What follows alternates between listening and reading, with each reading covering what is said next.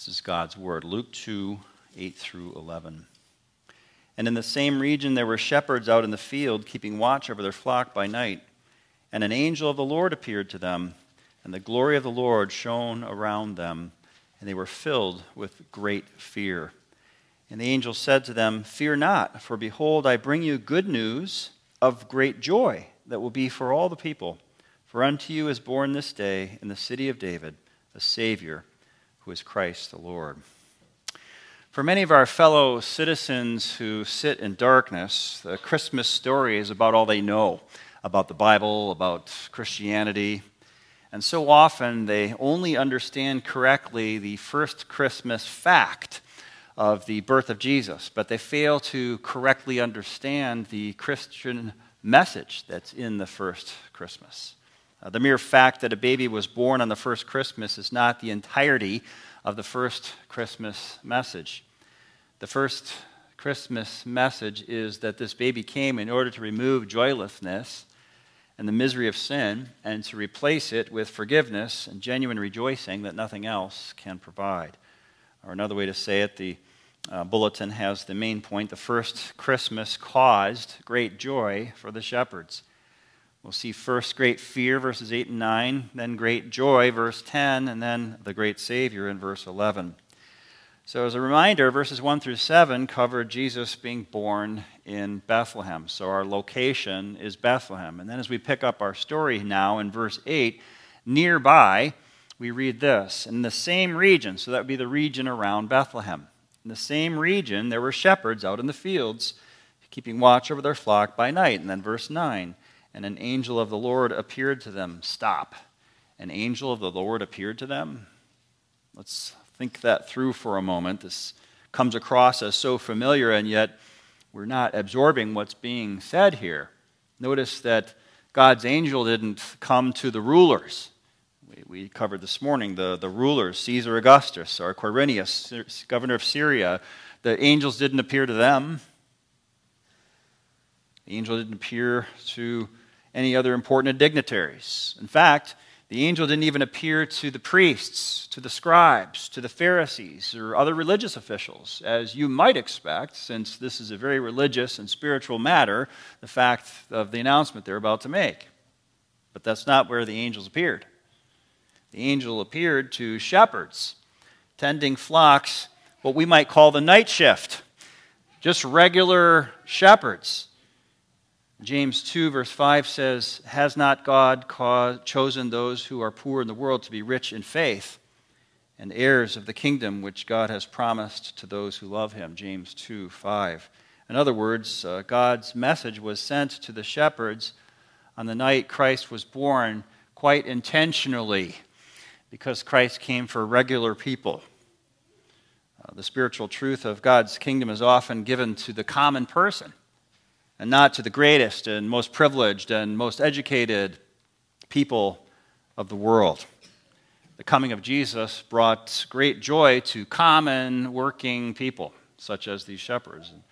Just think through their evening. They had been out there before.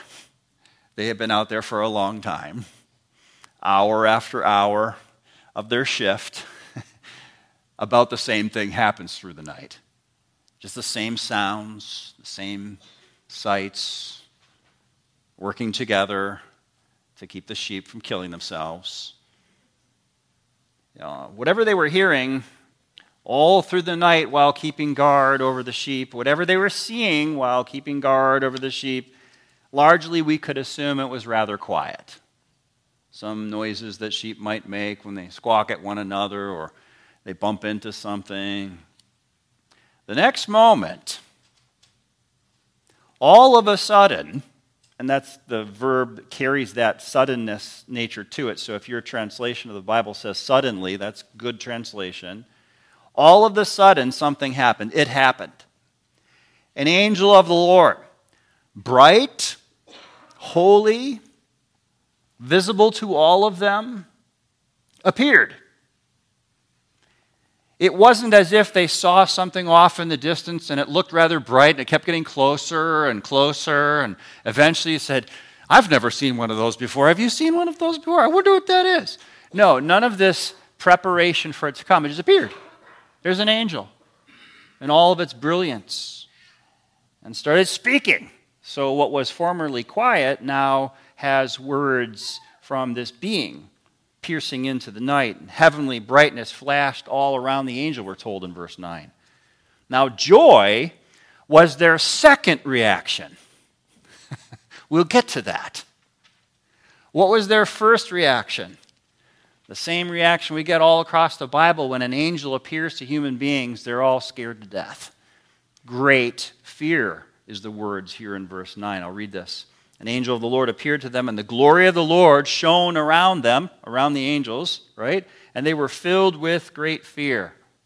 Great fear. So somehow they went from great fear to great joy. How's that? By coming to know the one who's coming. How did they come to know him? By faith. Well, how did they have knowledge of this one in whom they could place their faith? Well, the angel told them. That brings us to our second point, great joy. Verse 10, the angel said to them, do not fear, for behold, I bring good news to you, plural, to all of you shepherds, of great joy, which will be for all the people. Now, why did the angel appear on that first Christmas night? Angels always come with a message. The word angel literally means messenger. So the reason that the angel appeared that night is to bring a message. Okay, what message? What did the angel say? In verse 10, the angel brought good news to you, to the shepherds, of great joy. The news was that God was now taking action to save his people from their predicament. The predicament of sin and misery and joylessness and certain death. Instead, God would meet all those needs of his people. God was now active and on the move and presenting the solution for all those problems. And not only was God at work in general in all of redemptive history and salvation in principial form, but God was bringing about in real time with specific actions the accomplishment of that work that would be an accomplishment once for all, and it was beginning that very night. God's salvation is being offered through the actual Son of Israel, a Jewish boy located that very moment, that very night, nearby in the town of David, near where those shepherds were watching sheep out in the fields. So that very night, in that very town, the town of Bethlehem, the town of David, God, as it were, through his angel, couldn't keep silent about the fact that this important event was now being launched in real time. Great joy is the only proper response the angels say to the shepherds. Not fear, not great fear. We might think of common people, sinners, thinking about God appearing, either through his messenger or God himself in the form of a baby, the God himself coming, the holy God coming to sinners. They might shake in fear. The proper response to the holy God coming in judgment is fear. They're saying, not fear. Do not be afraid. It's not the proper response. Why? Because salvation is being offered. Good news is being given to you. Great joy is the response for all people because salvation is coming, which brings us to our third point, the great Savior. From great fear to great joy because of the great Savior. Now here, verse 11, so brief. For unto you is born this day in the city of David a Savior, who is Christ the Lord. Did you know that in the Gospels, what we call the Synoptic Gospels, not John, but the three, Matthew, Mark, Luke, and John together, those three Gospels? Listen to me. In all three of those Gospels, Matthew, Mark, and Luke, the only time that Jesus is called by this word Savior is right here in this verse. In all of Matthew, Mark, and Luke, the only time that Jesus is referred to as Savior is in this verse. Now, don't let that alarm you as if, is he really our Savior? Of course he's our Savior. It only has to be said once, and it's said all across Paul's writings, and certainly it's true. And tucked within the very name Jesus is the word Savior, because the name Jesus means he will save his people from their sins, Matthew 1:21. So every time you hear the word Jesus, you can see the word hear the word Savior. But it's interesting to note that only here does the term appear by one of the authors. You might wonder why that is.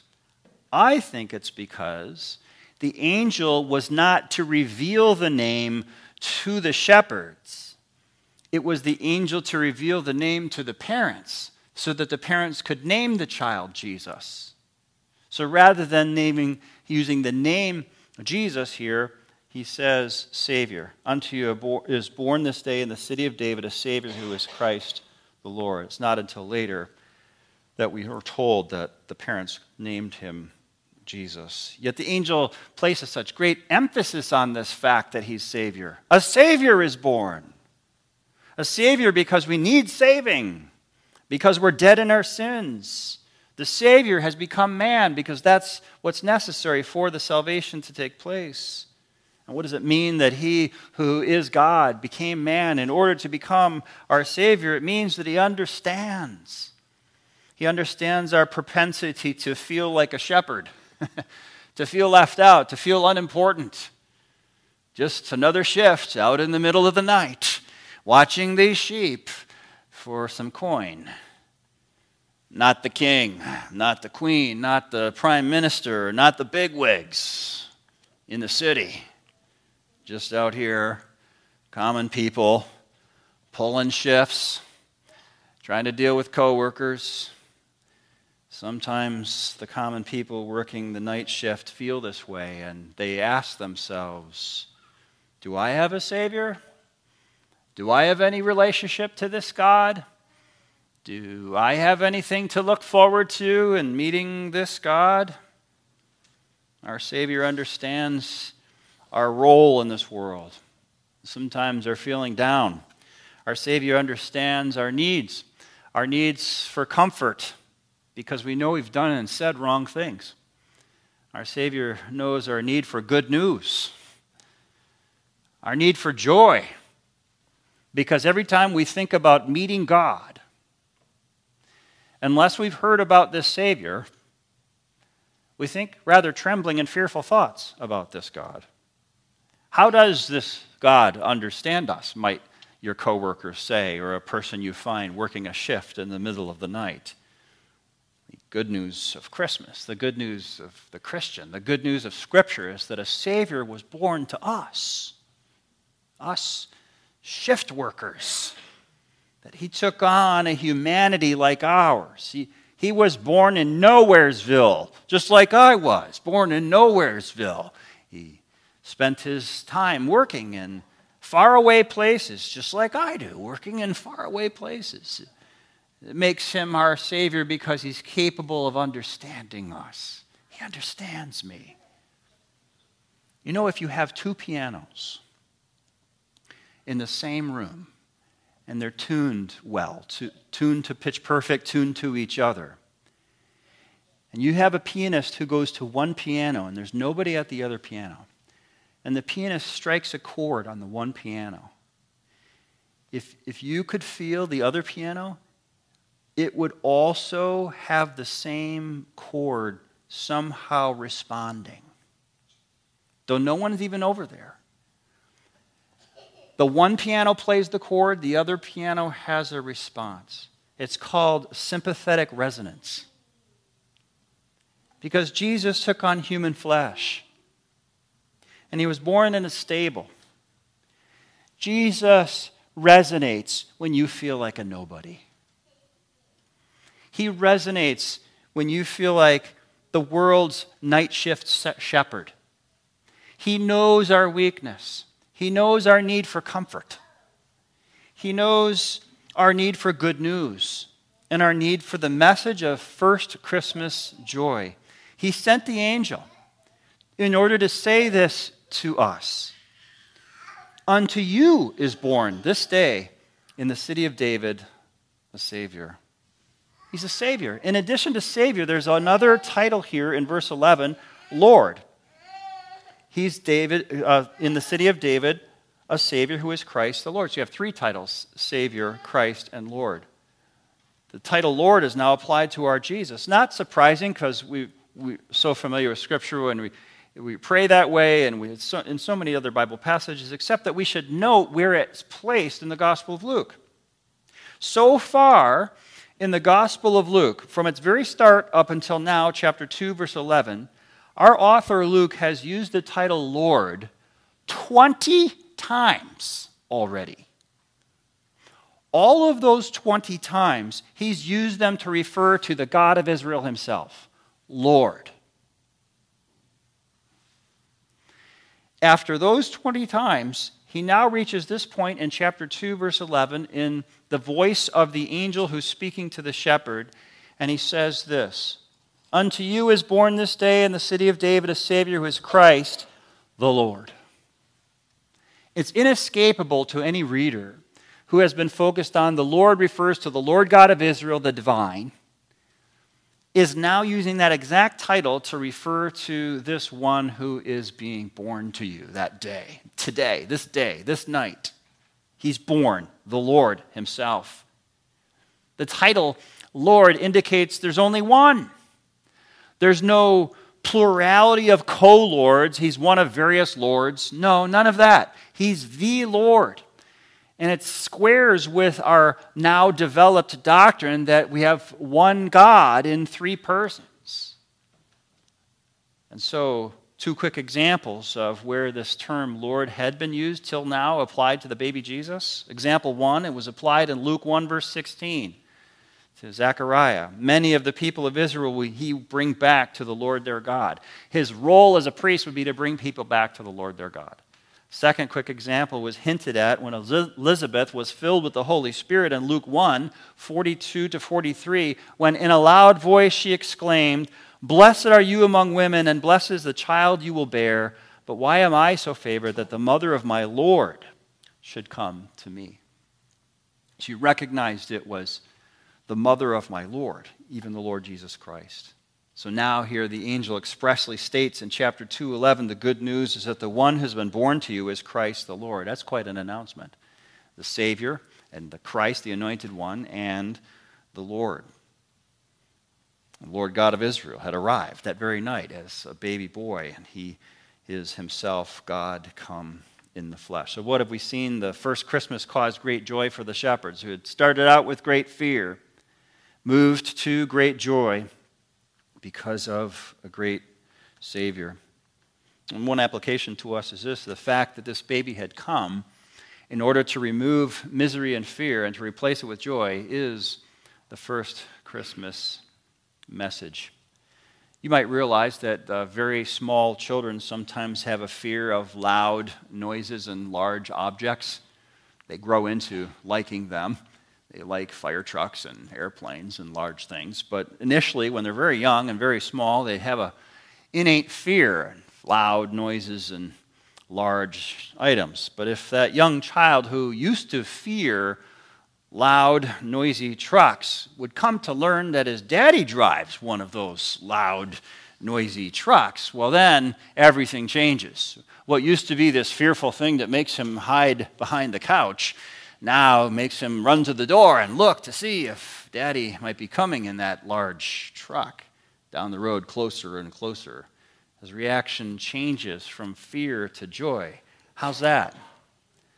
By knowing that Daddy is in the truck. Daddy's coming home. The child has gone from great fear to great joy at the coming of the truck. You think about God coming. That's what Christmas literally means, Christ's coming. That God himself is sending his son, the Lord Jesus. Is he coming in judgment? Because we're all sinners, and if that's all it is, then we're sunk.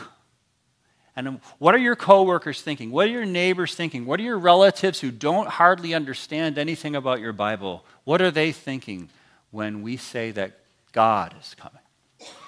If they're thinking judgment, then they ought to have a very fearful reaction, much like the little child with a large, noisy truck. But if they've been clued in to what the angel said here, I have good news of great joy for you. God is coming. What they've come to realize is that God has changed to be their Savior instead of their judge. Our fellow citizens who don't understand these things fear the coming of God to end the world, or else they fear their own end, to go and meet their Creator God, their death. The angel said to the first Christmas message is not a message of fear for sinners. Sinning shepherds out there, it's not a message of fear for you. How is that? Why not?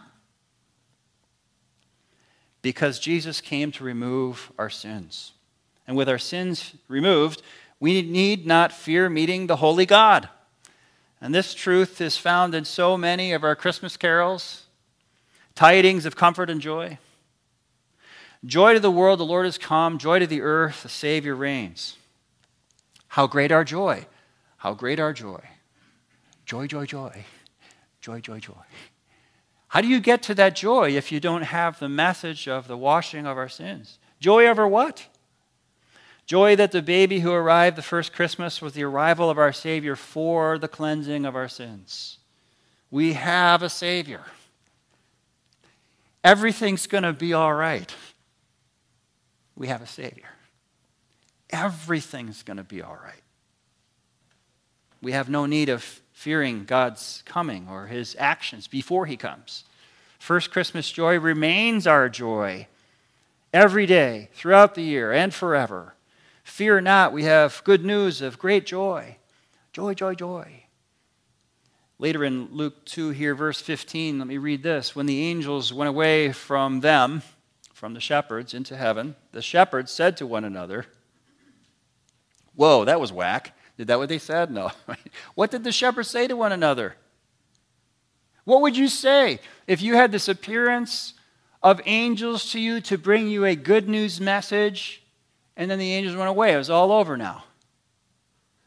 What do you say to your fellow shepherds? Listen to what they actually said. Let us go over to Bethlehem to see this thing that has happened, which the Lord has made known to us. And they went in haste and found Mary and Joseph and the baby lying in a manger. And the shepherds returned, verse 20 says, glorifying and praising God for all that they had heard and seen as it had been told them.